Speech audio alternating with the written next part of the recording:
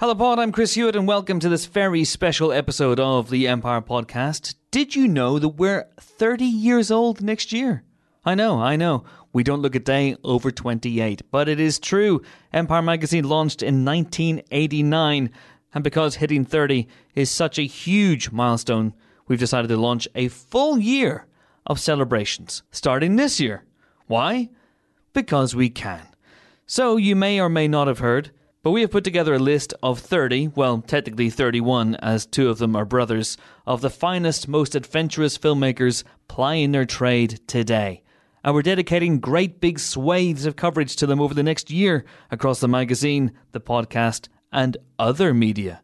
How exciting. The first filmmaker we're focusing on is one James Cameron, who dominates the new issue of Empire, on sale now in all good and evil newsagents. The second is, well, the subject of this podcast. Taika Waititi has only made 5 films in Empire's and obviously his lifetime, but they are belters. Eagle vs. Shark, his low-key 2007 debut. Boy, his wry coming-of-age drama from 2010. What We Do in the Shadows, his hilarious vampire mockumentary from 2014.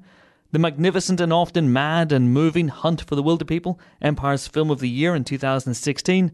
And then, wasting no time whatsoever, last year's Thor Ragnarok, one of the best and certainly the funniest entry in the Marvel Cinematic Universe. One thing all those movies have in common is Taika's distinctive voice.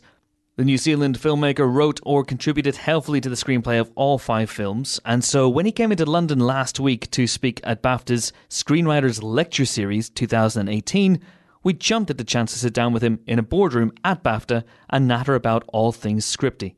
So here is roughly half an hour of me chatting to Taika Waititi about his approach to screenwriting, how that varies across projects like Hunt for the Wilderpeople and Thor Ragnarok, and why Jermaine Clement is the only person he can write with. Oh, and much, much more, of course, including a pitch for a new Police Academy movie that I am now desperate to see. This was recorded in a boardroom at BAFTA, as I said, and so the sound quality is a little hissy at times. But hopefully, tolerably so. Enjoy. Okay, so I will give you a big introduction, and away we will go. Chris, why don't you introduce me? No one knows who I am. Let's start and go. I just feel I have to introduce people.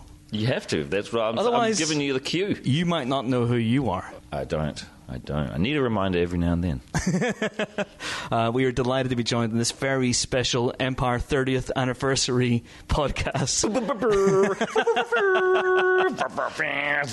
30. And now we have to give you commission every time we use that, because that is now our new theme music. Taika Waititi, how are you, sir? I'm good, thanks. Good. I'm here in London. Yeah. That's it. That's all I've got to report so far. Thanks very much indeed for coming in. Yeah. It's been great. It's fantastic. So you are here to deliver a screenwriting lecture. Or to listen to one? I got tricked. How's it going to work? I got tricked into doing this. They offered me a free flight, and I will do anything. I don't even care what it is. I'll say yes, and then I realise, it's a lecture. And I don't know do I know enough about screenwriting to we're about to be able find to out. fill. And then I said, it's probably between an hour and a half, 90 minutes. I can probably divulge all of my knowledge in 10. Well, we've got half an hour here, so... We've got half an hour. We'll be talking about other stuff. We can do a staring contest, because that always works on a podcast. That always works in these audio things, staring contests. Also because I'm pretty confident I'd remain unbeaten at the end of it. But anyway, let's not put it to the test. I started before I sat down. You haven't even noticed. You were outside the room staring, but technically speaking, that doesn't work. I had a special surgery in Hollywood to stop your eyes from blinking. So I'll start with a little trip down memory lane for you. So Empire is 30 years old, technically speaking, next year. Mm-hmm. But we're starting our 30th anniversary this year just because we're weird. Like I'm still technically 28. But You're still technically 28. Officially, according to the man, I'm 43. Let's take you back to 1989. Where were you? What were you doing? What was young Taika doing back then? 1989. The spring of 1989. You know what? 89. How old was I? 14? 13 or 14? I'm not asking you. I'm asking myself. Well, yeah. If you're 43, then 13, 75 I was born. Yeah. So, yeah. You do the math. I can't. But, so I was around 13, 14, probably in my first year of high school, I think. Okay. And loved it. I was very popular. What you want to hear is how much I was bullied. I wasn't bullied. Okay. I was extremely popular. Yeah. No, I found the first year I was really trying to find myself, but it wasn't my favourite. I didn't really love high school until about halfway through. What changed?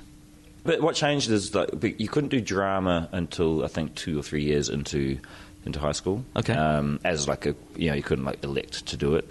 You'd have once every couple of weeks you might do some theatre games, or like a sort of shitty theatre sports sort of thing. But I didn't really.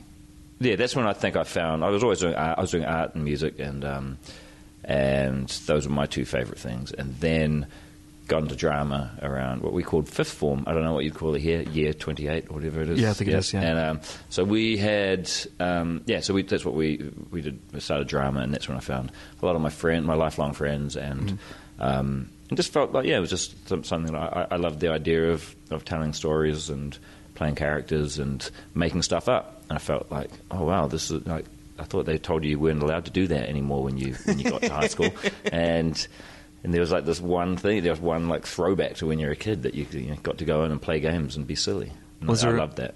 Was there a particular spark, a particular film, or an actor or director that you wanted to not emulate? No, I never wanted to be a filmmaker. It was never really an option. As when people asked what you wanted to be, no one ever said filmmaker or dancer or actor or even musician. It was usually a deep sea diver for seaweed, for the seaweed industry, or work in the forestry, or work in the restaurant industry. So, I didn't have massive dreams of doing what I'm doing now. That sort of fell upon me when I was about 20, actually 28. I've mentioned the number 28 three times now. I'm also developing something where the number 28 is a very important number in this project as well. Interesting. We'll see by the end of this if you can guess what that project is. Is it Thor 28? That's exactly right. How could you possibly have known that? I don't know. We're skipping from number 3 straight to 28 because all the other ones in between will be dumb. I would quite like to see that. Yeah. I would quite like to see what you guys would come up with or Hunt for the Wilderpeople 28, or yeah. Boy 28. We did have an idea of trying to do Police Academy 10. Yes. They've only made 7, and we thought we'll just go straight to 10 because and on the poster you'd say, well, we all know that 7, 8, and 9 is going to be shit, so let's just go straight to 10 because that's a cool number. It starts with the funeral of Kerry Mahoney. That's it. It's very, very. This is much more somber affair than you might imagine from a Police Academy movie. No, it's not a comedy. It's really dark. Still it's like Logan. So screenwriting didn't really. Yeah, I mean, I was always doing creative writing, and I was always writing stories when I was young. And then when I left high school and I started university, I was writing plays and one-night plays and a lot of this comedy things and sketches with my friends, and so I was always writing stuff, but usually for theatre. And then in my late 20s, I guess because film was one of the last things I hadn't tried in the arts, I gave it a go and I wrote a short film that I actually originally it started off as like a little one-act play that I was going to probably play, and it was about 3 kids outside a pub where I grew up, and originally it was going to be myself and a couple of friends playing those kids, It was just like a small little thing, and maybe I thought it might be part of a bigger play or something, and I thought, okay, well, this is one thing to test out, see if this tone works and this idea works. And then I gave it to a friend of mine who was a producer. She produced film in New Zealand, and she read it and suggested that I make it into a short, and I just sort of went along with it. And then after that, it did really well, and I got a taste for it, and I made another few shorts, and really sort of fell in love with it kind of by accident, and then I haven't looked back. Well, I'm looking back now. The rest, as you say, and as everyone says, not just you, is history. I should stop saying that, don't you think? The rest is history, and the rest as they say is history. Everyone says it. Yeah. The rest, as they say, is history, as they say. The rest, as everyone always says. The rest, as you may have heard, is definitely history, but... Controversial statement, and the rest is history. I've interviewed a number of screenwriters over the years, as you might imagine, and there seems to be a common theme between a lot of them, that whenever their early forays into screenwriting, they didn't know the rules, they didn't know about 3-act structures, they didn't know about things like inciting incidents and, arcs. And sometimes those screenplays were the most successful. Those were the ones that got them noticed. Mm-hmm. And was that the same for you going back to those early days and your early screenplays? I still don't really know exactly how you're supposed to format stuff when I'm writing. And I'm not sure. Like I read other people's scripts, and certain words will just be capitalized, and I feel it's a really random capitalization of words. And I don't know what you call it. I'd call it stage directions, but is that what you call it in a screenplay? I guess it is. Yeah. Okay. And so when I read those, I find like a lot of scripts that you read, they're very flowery the way they're written, and they're very they just ramble on and on when they're describing a character or how. And it's also, and I really don't like reading other people's scripts because of this reason, especially in Hollywood, where they'll have character and be like, enter Christine, 28. Wise beyond her years, yet still she has this underlying sexiness that you just can't deny. And all they're saying is she's hot. Yep. But we're not just going to say she's hot. She's been around and she's done some stuff. She's sassy, as the Americans would say. Her eyes have a sadness. yeah, that's right. That sort of thing. I just started off writing how I would write for what we were doing in theatre, because I don't think I ever have really written for someone else to direct or for anyone, or to really get financing or anything like that. I just really wrote for myself. So most of my scripts, the way they're written, are sort of exactly what you'd see on screen. So just really like a roadmap for me. Okay. And then I just go blah blah blah blah. Cut to someone finding the bag of money, and but instead of all this super descriptive stuff, my directions are very simple and often just almost like I'm trying to edit the final film in the. Oh, really? In the script. Has your style evolved over time? Did you immerse yourself in other screenplays? Did you read people like William Goldman? And No. I don't like reading other people's stuff. Yeah. I don't. I just I find, unless I get sent things from from my agents and stuff, and I find it very hard to get through them. Yeah. And often the good thing about reading other people's things is it bolsters my confidence in my own writing, and it makes me feel like my ideas are still better, and that I should just keep doing those. Yeah. And not so that my ideas are better, but they are. And they are. No, for me they are. I think I just know what I want to make, and it makes me want to write more. It makes me want to, when I read other people's things, I think, wow, this thing got finance? Surely I could do a little bit better, and surely I could get something else made.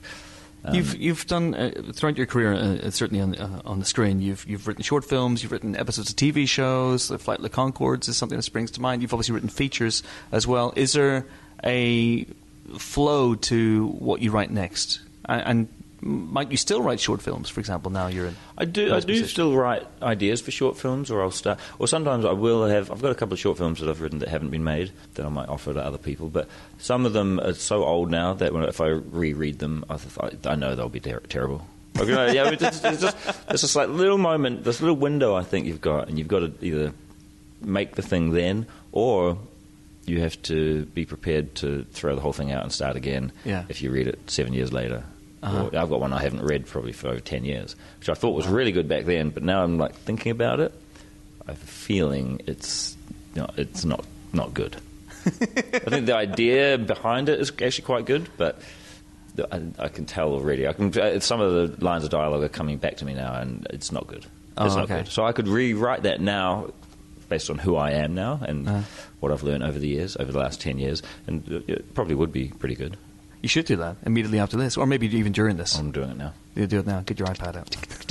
That's the sound of typing. You could be in Police Academy, by the way. Oh, right, yeah. I'm typing my new script.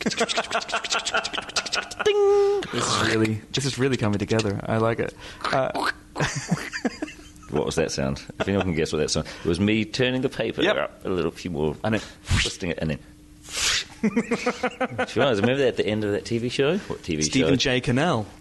Yep. And it hit the other pile of paper, and it turned into a C. Yeah, it certainly did. Amazing. Guy credited the A-Team. That's it. That's him. Did you have a pile of unproduced screenplays, and how do you decide what to make next? At what I've point? got a pile of unwritten screenplays, like the title pages, and about 4 pages, and then I've gone, God, I wish someone else would do this. I found writing harder now. Writing is a lot harder now. I found it like just very lonely. It's just gotten lonelier and lonelier. The only person I've ever written with as a writing partner is Jermaine, and that's not lonely, but it takes 7 years to get anything done. So there's that where it's like, oh, okay, well, I'm not lonely, but it's just taking too long. Or I'll just be lonely and get it done faster. But even then, now, I find it really hard to just sit there and try and think up ideas. Well, but obviously... I'm not jaded. No, don't. You shouldn't be at 43. Don't think that. You're not ready for the knacker's yard. No. Oh, no. Or are you? No, of course you're not. So, Jermaine, the partnership with Jermaine, which is an intermittent partnership, I guess. Where did that come from? And how did you know that this is the person I want to write with? This is the Lennon or McCartney to my McCartney or Lennon. I think we're like George and Ringo. And there's probably better writers than us. Oh, they didn't write together. We met, and we should have got together with them. He's probably more like George. I'm more like Ringo. But sometimes it swaps. This stuff's pretty ridiculous. But we've written together on doing various things over the years, and we're currently. Well, he's up in Toronto. I'm about to go up there to shoot some episodes of the What We Do in the Shadows TV show for FX, who picked it up, and it's a US spin-off. Yes. And very excited. It's great that we got to do that. But him and Paul Sims and a bunch of other writers did all the writing on that, and I didn't do anything on that. It was great. Did you look at, because you don't like reading stuff, but did you come in, read drafts, and go, this is not what I would have done. This is bullshit. This is bullshit, not what I would have done, but I can see how this TV show is getting made. Excellent. So what was it about Jermaine that clicked for you guys? We come from similar areas. We grew up in similar situations, and I think just had a very similar sense of humour. We met around the time when comedy was having this like massive resurgence, a sort of I'd like to say renaissance of comedy, even though it's been around for a long time. But it's like, in the early 90s when it was like, people were saying like, it's comedy's the new rock and roll. And all the comedians were wearing like walking around, on drugs and like wasted all the time, and like leather jackets and like tight leather pants and so, and like pretending to be rock stars and then getting on stage and just then telling jokes. So we kind of came up around that time when people were moving away from the more traditional styles of comedy. Yeah. So we got away with a lot of stuff, and we got to do things that were very, it's like very anti-comedy and anti-comedy. How would you say? I say anti-comedy. Thank you. Anti-comedy, yeah. I've been in America a while, and some of these things rub off on me. They pronounce things garage. Incorrectly. Do you guys say garage? No. We say garage. Yeah, garage. Or we say house for the car. It's garage rock, not garage car room. Rock. Put it in the car room. Put it in the car bed. Just for the night car. But most of the time, obviously, you write on your own, and you say it is a solitary experience writing, and the blank page can contain a lot of fears for people. How have you overcome those over the years? Do you have you just fill up. For me, I just fill up the page. Yeah, it doesn't matter what I'm writing. I just write. And usually, for me, it's just dialogue. I'll just get one or two characters, maybe introduce a third or something, and just write conversations and not have any idea where they're going to go. Okay, but eventually, just it might even be like 10 pages of just talking and free-flowing conversations. That eventually, a chunk of that might contain a seed for a bigger idea, or like you might look at like just a little couplet or like one page of dialogue and think that could kind of go in a sort of weird like gangster movie that I don't know how to do gangster movies, but I'll put that aside, and that might be good for something, or like and do you play these conversations out vocally? Sometimes I do just like hear characters. Most of the characters are just versions of me. They'll sound like me. So it's basically like me talking to myself a lot, or like I came up with an idea for a character who wore sort of like. He just wore like kappa gear all the time, or just wore track suits all the time. Who looked good but didn't have any pockets. And he's always asking people, and they're just asking people like if they could hold on to his phone and the cigarettes and stuff, because he was like he always had to have them in his hands, but he never had pockets to put anything in. I just like the idea of a character with no pockets, because you know what it's like when you got no pockets. It's the worst. Oh, it's awful. Yeah, I don't have any pockets now, so that's my point. Yeah. Oh, wait, I do. You got? I see. Look, you do. I noticed those. I've discovered them. It's amazing. I've gone out a couple of times without pocket, or with one pocket that's too shallow. You put your phone in, and it's just always falling out. Or you sit down and it falls out on the concrete, and then and then you're like, oh man, I'm going to smash my phone by the end of the night. It just causes more stress. So pockets are very, very valuable, and something that I have a lot of respect for. This jacket is a metaphor for life. Yeah, and so this idea of this character came about from just writing dialogue for a couple of hours and just trying to come up with ideas, and then this character developed who didn't have any pockets, and he just walked around the whole story. Throughout the whole story, he just constantly asking people to hold on to his stuff, and then who's got my phone? And like, asking all his friends just to hang on to things. And there wouldn't be a movie about a guy with no pockets, but it's a good character to have in a movie about something else. I'm going to throw one particular scene at you now. This scene was chosen for Empire's classic scene by Mr. Julian Dennison, and he chose a scene from Thor Ragnarok. Oh, did he? Yeah, he did. He chose a movie he wasn't in. I told him he couldn't pick out For The Wilderpeople. Yeah, he had to pick something else. He went to Thor Ragnarok. He went to the introduction of Korg. Oh yeah, the Korg and Thor scene. Now, I imagine you had a hand in writing that. I wrote that character. Yeah, I wrote all of his stuff. Yeah, and and a lot of the scenes that he was in, I would sort of rewrite just to basically cater to me and what I wanted to say in the scene. And so I had a little bit of sway there because I was directing it, and I was just like, I think this character would do this, because I knew I was playing it. Yeah.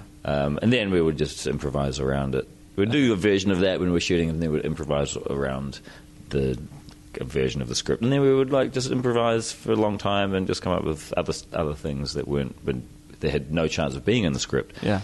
But then eventually, somehow, I have no idea how, but somehow managed to make their way into the movie. Was that experience obviously a different one for you, because you were working within the studio system? You were working from someone else's script and changing it and adapting it where you could. What was that like for you, and was it at times frustrating, I guess? Well, the thing I liked about it was I wasn't writing the entire script. Someone else wrote it, and I've always, whenever I've worked like that, I've always felt like someone else's script, or even my scripts in general, are just a sort of a stepping off point, and you use that. You definitely get a version of the script. You shoot a version of that, but then you kind of see where else it could go. And so it's and some people, like, sometimes you hear about writers doing this arbitration thing for when they want to get credit for writing on a script. And what I found interesting is that dialogue. So they have like a point system. So let's say out of 100 points, character development is 30 points. Setting up the scenes and the world and everything is another 30 points. Dialogue in the system, dialogue is only worth about 5 points. So it's worth nothing. So if you're going to arbitrate and try and get a credit on a movie, dialogue is worth nothing. Wow. And improvised dialogue. And let's face it, improvising is not. It's not actually coming out of nowhere. Most of the time, people have thought about this and gone, okay, if I was to do an improv take, I'm definitely going to try this angle, and see how this kind of comes out. Yeah. And so that is worth basically zero. Wow. So you can't get anything because it's not officially writing. So the stuff people remember and quote. Yeah, so all the stuff that you would come up with on the day, even though it can really change the tone or make the character or even actually change the storyline sometimes. It's not worth any of that stuff, but it is also my favourite way to work, because I actually do consider it writing. I do consider improvising and dialogue and all of those things, and the way people describe things and the way things that people say, and even if it doesn't carry the story on, I think it's still tonally it creates the movie. So I consider that to be part of my writing process, is just improvising and coming up with things on the day. Has that always been the case, right back from Eagle versus Shark? Yeah. Eagle vs. Shark, interestingly, we didn't do a lot of improvising because we had hardly any time, and we were basically scrambling to get out to make our day. And so only every now and then I'd just suggest things to Jermaine or Lauren, or they would suggest things to me and say, "Okay, well, we've got 5 minutes. We've got to do it. Just have a go at it." And, but we didn't. It wasn't like a lot of those Hollywood comedies where they will spend an entire day on one scene improvising and coming up with puns and plays on words, and basically I call it like list comedy. They do, it's just like a scene, and then they just go through, and it's always reference, popular culture references and things else, and you can always tell when you see American comedies, like someone will say something, and then the other guy will go, "Okay, Mel Gibson from Mad Max, let me tell you something," and it's like that's like a classic. That's a classic. You see, they love doing that over there. They're like, "Okay, Madonna. Okay, Madonna from the Vogue video. Yeah. I know. Why don't you just cool your jets?" Hunt for the Wilderpeople was Empire's film of the year. The year it came out, obviously, any other year would have been weird. And that was a film that you wrote over a period of years. And obviously, given that as an adaptation, was that, again, a difficult process for you and a different process for you? Yeah. Well, I wrote the first draft of Hunt for the Wilderpeople in maybe 2005. Mm-hmm. And then we shot in 2015. So it was... And you didn't change a word. Yeah, exactly. No, but when I first wrote it, it was not really a comedy. There was not much in there. Yep. It was funny. And again, I think I developed as a filmmaker and a storyteller. Even though I'd done a lot of comedy before I started making film, for some reason I thought that you just had to make everything depressing and arty. And you still can do that, but it's okay to also add lots of jokes. And so then 10 years later, when I re-looked at the script, again, it was like a completely different person had written it. But I'm glad that I'd left that much time and I wasn't even thinking about it, but I guess in some ways, it's somewhere in the back of your head developing away by itself. And then when you go back to it, you kind of know exactly what needs to be done. And so I went back to the script, and I think I wrote pretty much the shooting draft only in about 2 months, and after coming back to the script, and just know, this is the kind of story I want to tell. And I completely changed it and added all these different characters and made it more of a fun adventure, which still has has heart and has some deeper themes, but I realised what I wanted to make, and I wanted to make a film that does not have an F-bomb in it. Anywhere in it, which is like when I wrote the first draft of the script. If you would ever get your hands on that, which you won't, it's full of them. Oh, really? Full of cussing, as they'd say. Hunt for the effing Wilderpeople. Exactly. Potty mouth. Disgrace. And in the original, Sam Neill's character dies. Yes, he dies in my original script. Yeah. Now, did you keep him alive because he's Sam Neill, national shot treasure? By the cops. Oh, man. By the fuzz. Those mothers. Did you keep him alive because he's Sam Neill, national treasure, or did you just spare him for other reasons? I just didn't want to bum people out in this cool movie, and then suddenly it's like, ugh, what? No, he's dead. But you talked earlier on about how your screenplays, you almost edit the movie in your head before you've even shot it. Yeah. And there's a moment in Wilderpeople where Heck obviously finds his wife dead, and it's so sad, and then we cut to the funeral scene, and it's so funny. Yeah. Did you convey that on the page? I did convey that on page, but I also shot a version of that where there were no jokes. I did just to back myself up, because I knew if people fell in love with that character enough, and then she died, and then you went to a ridiculous funeral, that people might just give up on the film, and they might just think, you know what, we can't trust that if we fall in love with another character for the next 2 acts, that you're not going to do the same to us, and there's something you've got to be a little bit respectful sometimes of that. So I did back myself and make the funeral, a version that was just respectful of funerals, but also the funeral in the film is based on a real funeral that I went to, and the speech from the priest. I'm not religious, so I don't know what they're called. What do you call that? Pastor? Priest? Pastor, priest, Father, minister. something. Yeah, I'm the same. Minister. Yeah. That's right, it's a minister. Yeah. It was basically lifted from this real funeral that I went to. Oh, my God. So... Notebook it does out. happen. Jot down notes. It does happen. It's all there. Taika, it's been a pleasure as always. Thank you so much my indeed. friend. Happy birthday! Here's to another 30 Empire. years. Burst out of a cake. Brilliant. Thanks, man. See you, pal. Cheers. That was Taika Waititi on screenwriting, and we are delighted to announce also that he is the second filmmaker we are focusing on in the MAG as part of our 30th birthday celebrations. So pick up the next issue of Empire on sale at the end of December. Not the one that's on sale right now, although we strongly urge you to pick that up as well. For more Taika than you can shake a pineapple shirt at. In the meantime, keep them peeled for more special podcasts coming your way. There are going to be tons between now and the end of the year. Thank you so much for listening. See you next time. Bye.